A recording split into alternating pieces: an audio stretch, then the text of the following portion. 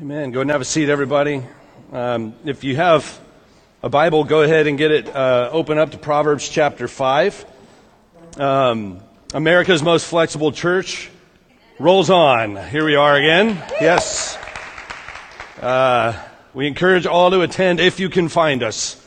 You can come to church here at MVC. So we're grateful to have, and I just want to say again what a blessing it is to have a group of people that are as flexible as this church is, who keeps their attitudes good too. They don't even just grin and bear it all the time, or even if you are outwardly, you're cheery. You're saying you're grateful for the fellowship that we've got together. And so I just want to say a word of thanks. Every week is a new challenge. Sometimes you got a band, sometimes you got a little band, sometimes we have almost no band, sometimes we're over here, sometimes we're over there, and you guys just roll with the punches. And so my heart is full of gratitude today for the church that I'm blessed to serve in. So God bless everybody this morning. I'm thankful for that. That's okay.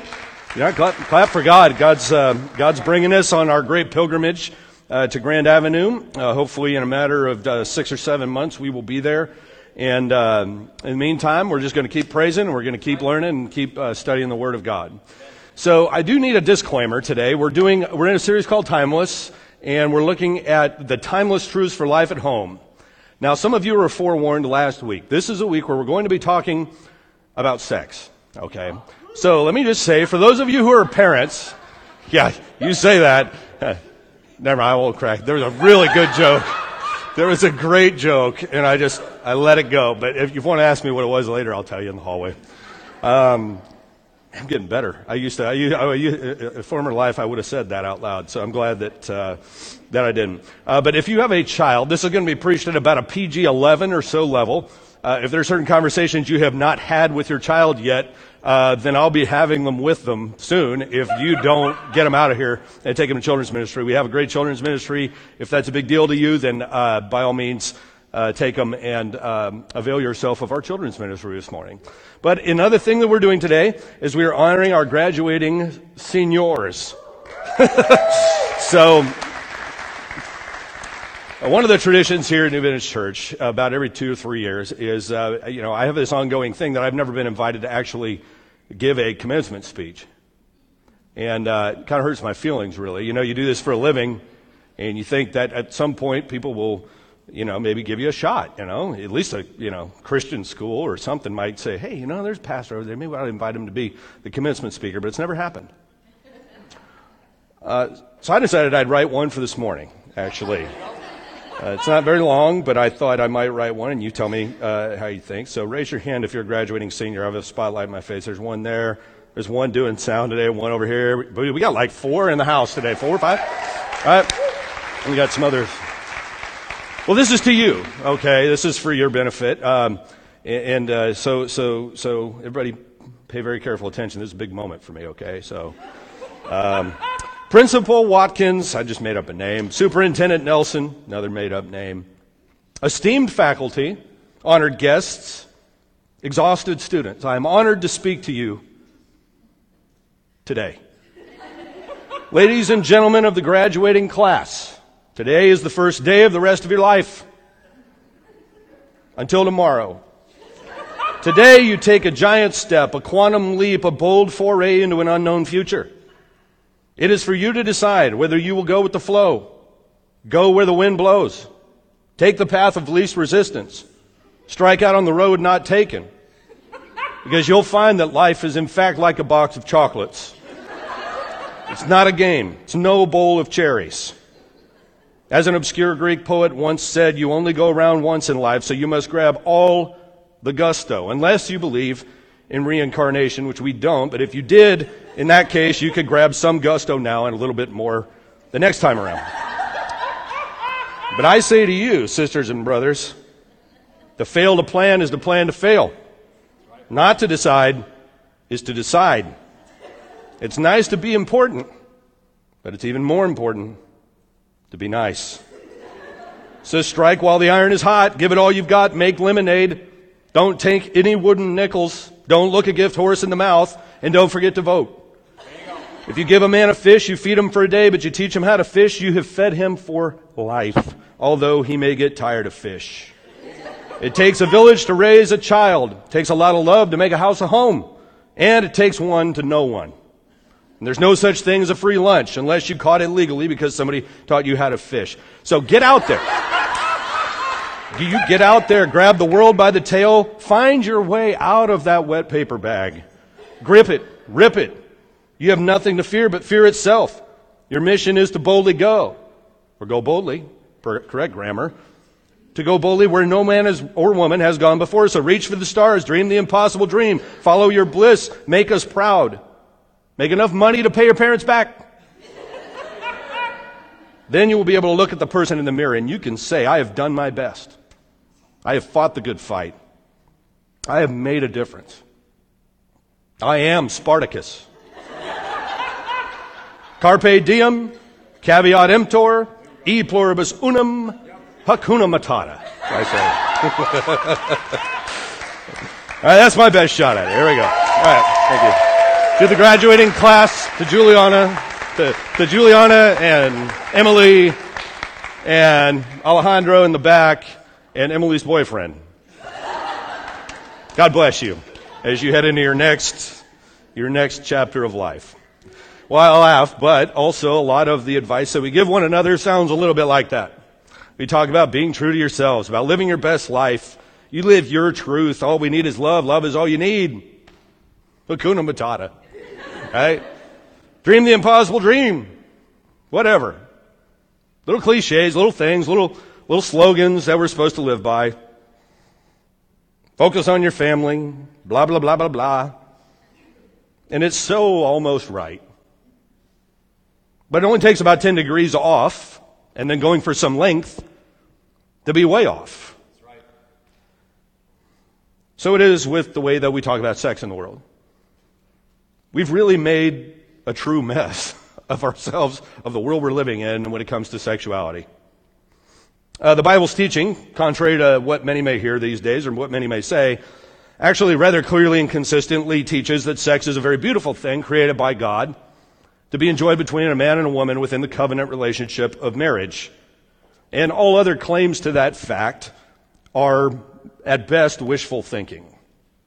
The Bible's teaching is actually fairly clear. Now, even at a casual glance, if we take one at the mess that we've made with our kind of laissez-faire of approach to sexual ethics, I'll put it in air quotes, you'd think that we might actually return to biblical teaching at some point, or at least give it a consideration, because it's not like we've done a great job. Think about all the different societal problems. Let's do a little dreaming, shall we? All the societal problems. That if everybody just went with that one teaching, was obedient fully to that, how the world would change in an instant. County Supervisor's Office says there are north of 11,000 sexually trafficked victims in this county. Average age is 16. So that goes away. You start thinking about pornography. 3 of the top 8 websites or porn sites. That beats Instagram, Twitter, a whole bunch of other pretty popular websites. Prostitution, gone. Marriages that were broken or hurt by adultery, it's not an issue anymore. Broken relationships because somebody was unfaithful, gone. Crimes of passion, gone. I mean, think about the dent that would be put in poverty. More children grow up with two parents in the house, all the things that go with some of the problems that are root causes within the world we live in as it pertains to poverty. Sexual assault, gone. Harassment, gone. Even the more grievous sins that we commit against each other, abuse and such, gone. In all likelihood, abortion's not an issue. STDs wouldn't exist. Extortion and blackmail would decrease. National politics could be transformed for lack of scandal and the ability to weaponize sexual sin. All just like that, with one commitment to obedience. If everybody would do it. The implications are pretty staggering, actually. But instead of that, we're going to do what's good and right in our own eyes. Because that produces great results. That's the way that we've approached this thing. Rather than listen to the author of sex, the one who created it, gave it to us as a gift, we decided that we're going to do it our own way. So what shall we do? Let's go back to Scripture this morning. The series is about kind of a central claim that the eternal is greater than the latest. Now, let me begin with this, okay, that sex is both more and less than we make of it. It's more than a casual thing or a way of fulfilling our desires, but it's far less than a form of identity. When somebody says, I am, and they use that phrase to introduce themselves, and then they follow it with who they're attracted to or a sexual orientation, that's false. What the Bible would say is, no, you're a Christian, and then those other things, that's a matter of who you're attracted to, et cetera, et cetera. It's not an identity. We are more than who we are attracted to. Now, having said that, let's not excuse ourselves for being part of the confusion. I'm going to take you on a very brief tour because I've kind of given you this is where we are. I'm about to give you like where the Bible taught, but I'm going to kind of start at the end and then go backward. This is like that movie Inception or whatever, where the whole movie's backward. We're going to do that today. We started where we are. Now I'm going to backfill. I'm going to use church history to get us back all the way to the Bible and say, let's just go back to the root of the tree. Okay? But the church has sent its own mixed messages, and we're part of the problem about sex. Proverbs 5:18 and 19 would be one example. We're going to read it in a bit. But that's one that really lifts up sex as something that's beautiful and wonderful. Song of Solomon is a book. It's the romance novel of Scripture. It's almost steamy. You could put it that way. We're going to read an excerpt from that later.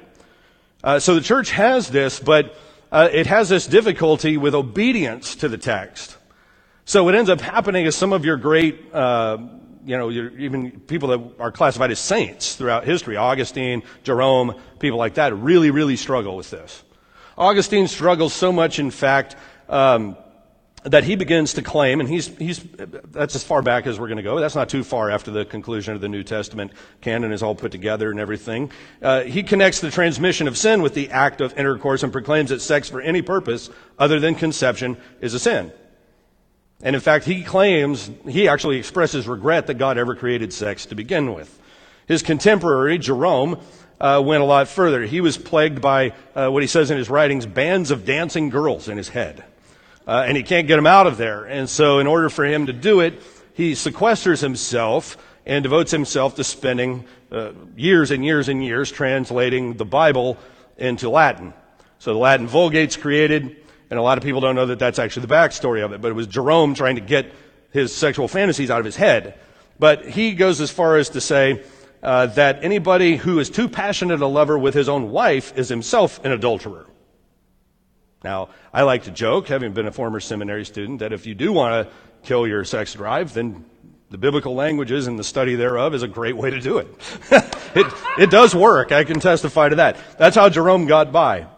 Now, the succeeding centuries, after that, church authorities start coming up with edicts, kind of the modern-day Pharisees of their time. Pharisees in the Bible, they're kind of the homeowners association of Scripture. They kind of go around just making up rules for people and making sure nobody paints their garage beige or whatever. And they just kind of go around doing those things. Well, when the Pharisees of Scripture are done, doesn't mean people stop being legalists and stop applying rules that Scripture never really talks about. So edicts start coming forth from church authorities. No sex on Thursdays. That was the day of Christ's arrest. On Fridays, it was the day of his death. On Saturdays, in honor of the Blessed Virgin Mary. On Sundays, in honor of the departed saints. On Wednesdays, that even made the list too, on occasion, depending on the Wednesday. Then they came up with 40-day fast periods of everything. Food, sex, everything before Easter, Christmas, Pentecost. Also, feast days and the days of the apostles, as well as the days of female impurity. So the list escalates to the point that historian John Boswell says there were 44 days of the year that you were allowed to have sex out of 365. Okay? So we're all owe Martin Luther a debt of gratitude. Okay? Because he steps in and he goes, where do we get that? Like, where does the Bible forbid us to have sex on all those days? And so he calls the church back to that. But then the HOA of Scripture or outside Scripture kicks in again, and they start putting things, so the slate gets wiped clean, and then all of a sudden now we're back to strapping things on to people, binding things on people that God never bound. So it just keeps going to the point that in the 19th century, the Spanish priests are said to be worried of chili peppers. They say that chili is an aphrodisiac, that it's the devil's soup, is what they call it. Soup of the devil. Post-Luther, it seems like the church kind of then begins to say less and less and less and less. It's almost like they get tired of conflict about the subject. Like they don't want to talk about it anymore. Well, I can relate to that. I'm well aware of the fact that even talking about it this morning makes people uncomfortable. The world we're living in, nobody wants to talk about it very much. But have you noticed the correlation between what we don't talk about and how badly we sin at things? What do people not want to hear about in church? Sex is one. Now, some of you do. Some of you are going, Barbara, that's the best church I've ever been to after church today. Okay?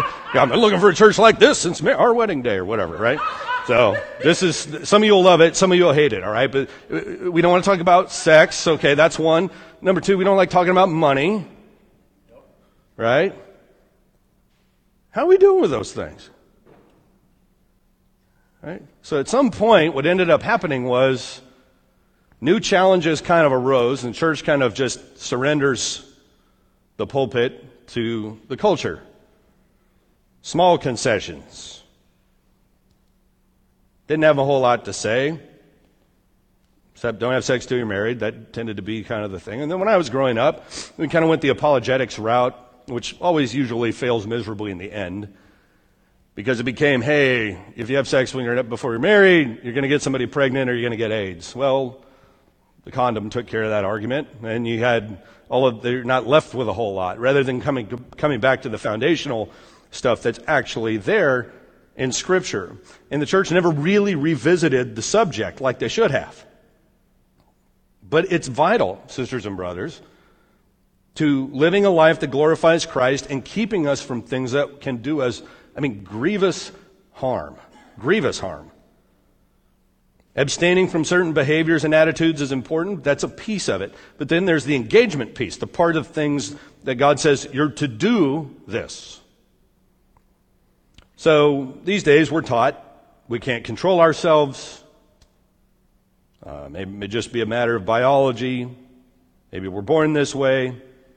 That whoever you're attracted to, your sexual orientation is just your identity, which is way too big of a claim.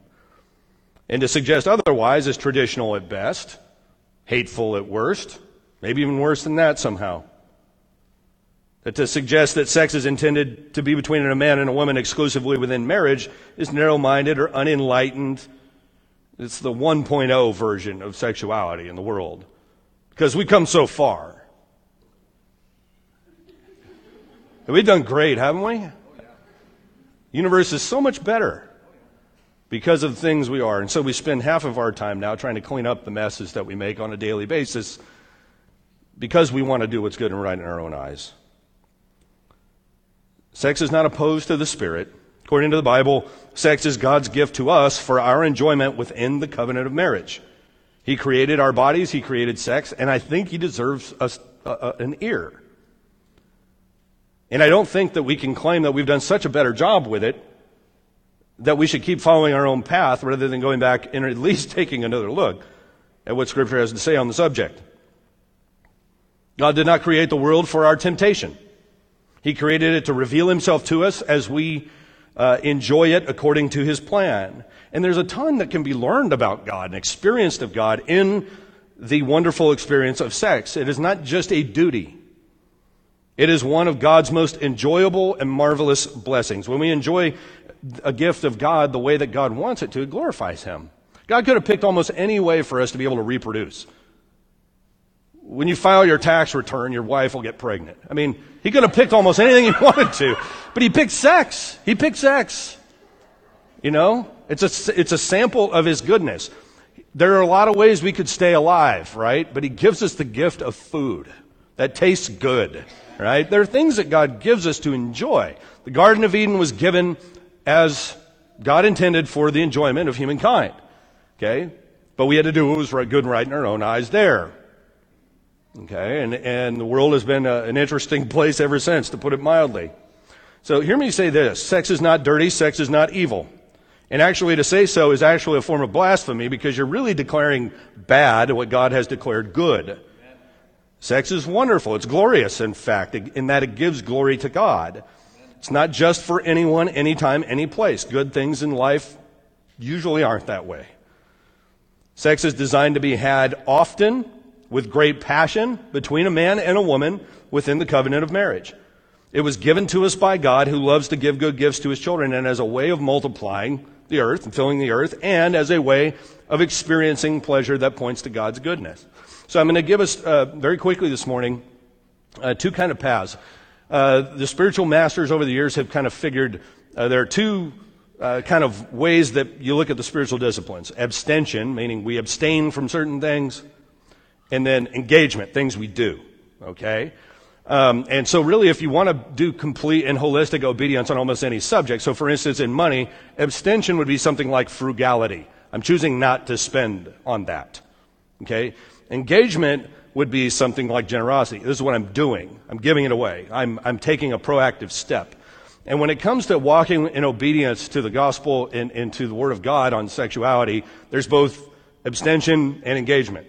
Okay? So if you abstain and you don't engage, you're probably not in full obedience to Scripture. If you only engage and you don't abstain, then you have that problem, right? So if I decide, hey, I'm just not going to spend anything, but I'm stingy and I'm not generous or whatever, that's one thing. Or if I'm completely generous, but I spend in a gluttonous way, well, then that's a problem, right? So kind of get where I'm going with that? Let's apply it here to sex. We're going to start. This is a foundational text when it comes to the abstention kind of idea. This is 1 Corinthians 6:18-20.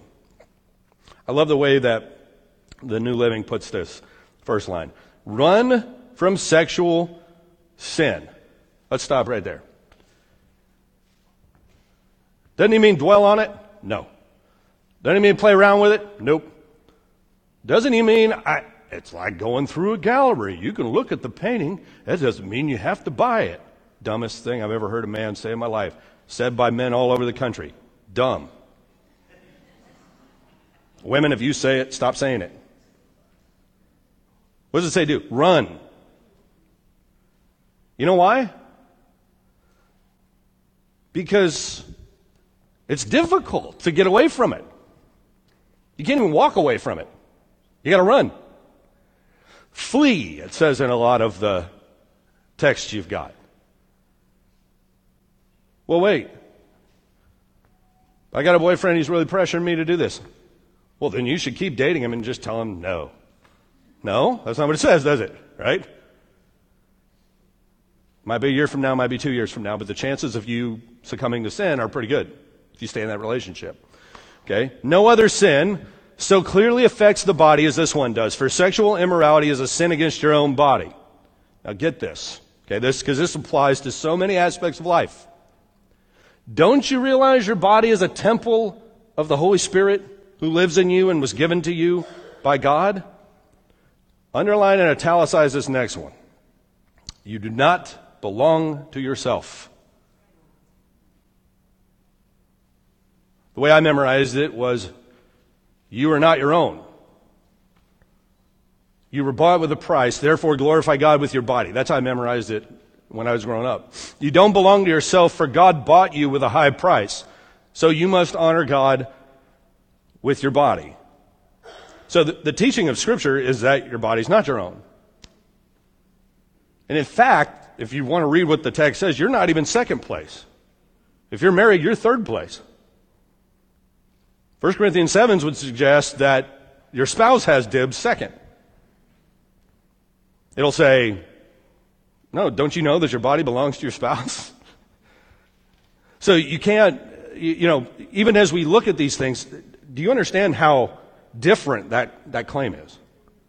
What do you mean to tell me my body's not my own? Of course it's my own. That's what makes it my body. Not if you're a Christian.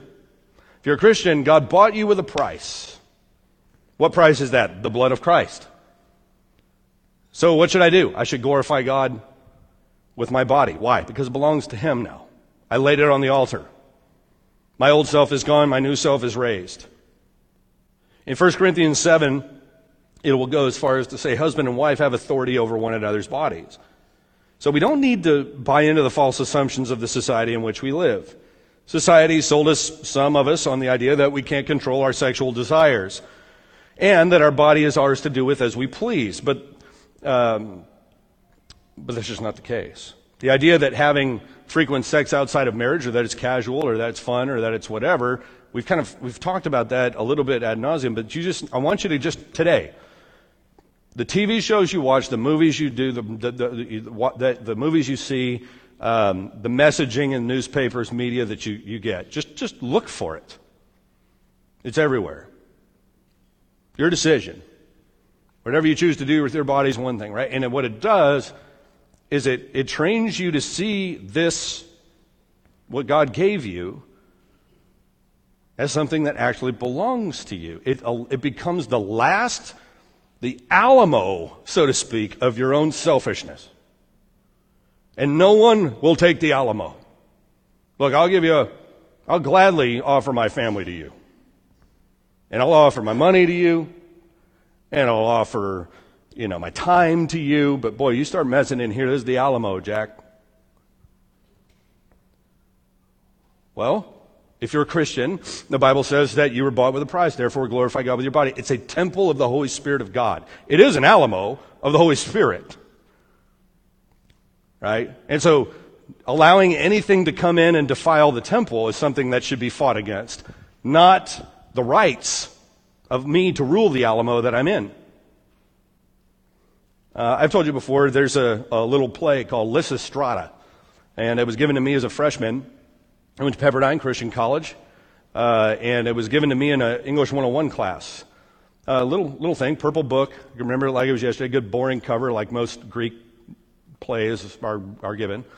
But Lysistrata, the plot of it is that the women of the Peloponnesian War is going on, and the women of the village are tired of it. And so they get together and they say, hey, tell you what, let's make a covenant that none of us will sleep with our husbands until they knock off the war. Until they quit, until they surrender. And so they all make this pledge. And then the climax of the story is that in the end, they literally stop the Peloponnesian War. It's over so that they can all have sex with their wives again. Now I want you to think about it like the messaging of the story, right?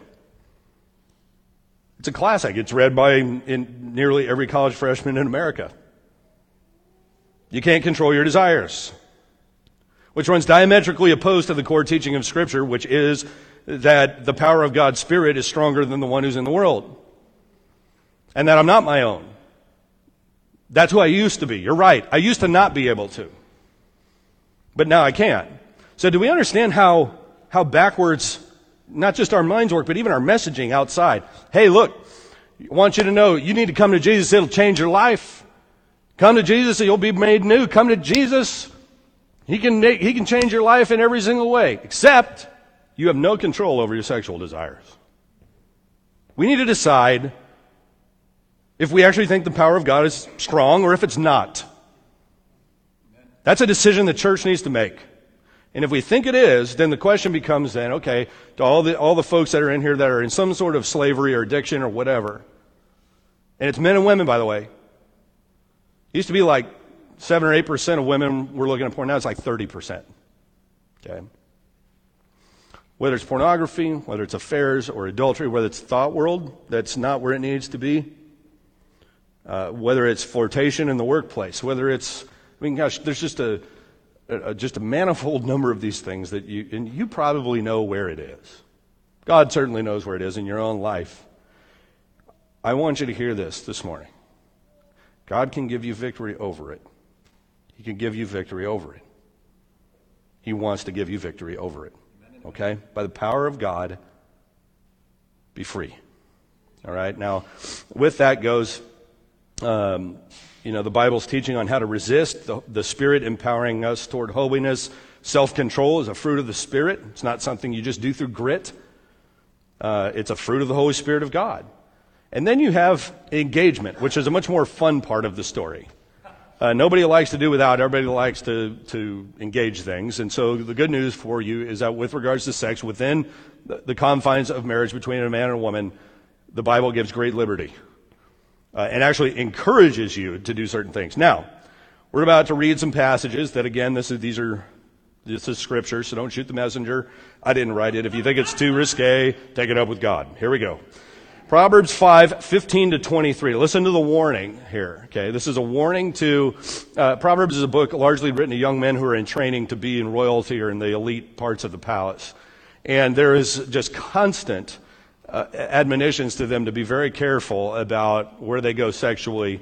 So check this out. Proverbs 5:15 to 23.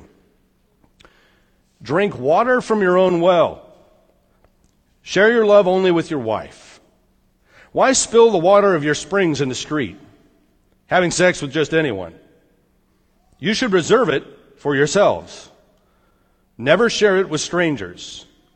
Let your wife be a fountain of blessing for you. Rejoice in the wife of your youth. She is a loving deer, a graceful doe. Let her breasts satisfy you always. May you always be captivated by her love. Other translations say intoxicated. I love that. Why be captivated, my son, by an immoral woman, or fondle the breasts of a promiscuous woman? For the Lord sees clearly what a man does, examining every path he takes. An evil man is held captive by his own sins. They are ropes that catch him and hold him. He will die for lack of self-control. He will be lost because of his great foolishness. So there's the warning. It's kind of a hinge between abstain, don't do this, do this. And then you go on to the engagement piece, that second part, be intoxicated or captivated by your wife or husband. Song of Solomon chapter 7, if you want to flip over there. Very risque, steamy chapter. It begins with the guy. You have two lovers, and he basically starts at her feet and just works his way up her body, describing what he likes about her. Okay?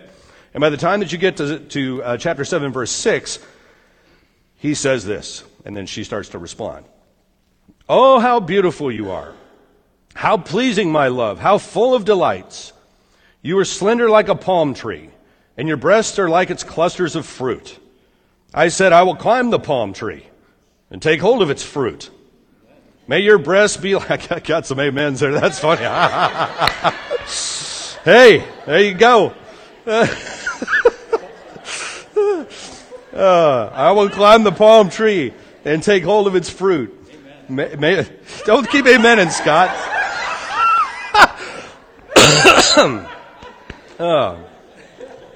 Yeah, same people keep saying amen, all right? You know who they are. I will climb the palm tree and take hold of its fruit. May your breasts be like grape clusters and the fragrance of your breath like apples. May your kisses be as exciting as the best wine. Yes, wine that goes down smoothly for my lover, flowing gently over lips and teeth. I am my lover's, and he claims me as my own. Now, so they flip the tables now. Now she starts talking. And he claims me as his own. Come, my love, let us go out to the fields and spend the night among the wildflowers. Let us get up early and go to the vineyards and see if the grapevines have budded, if the blossoms have opened, and if the pomegranates have bloomed.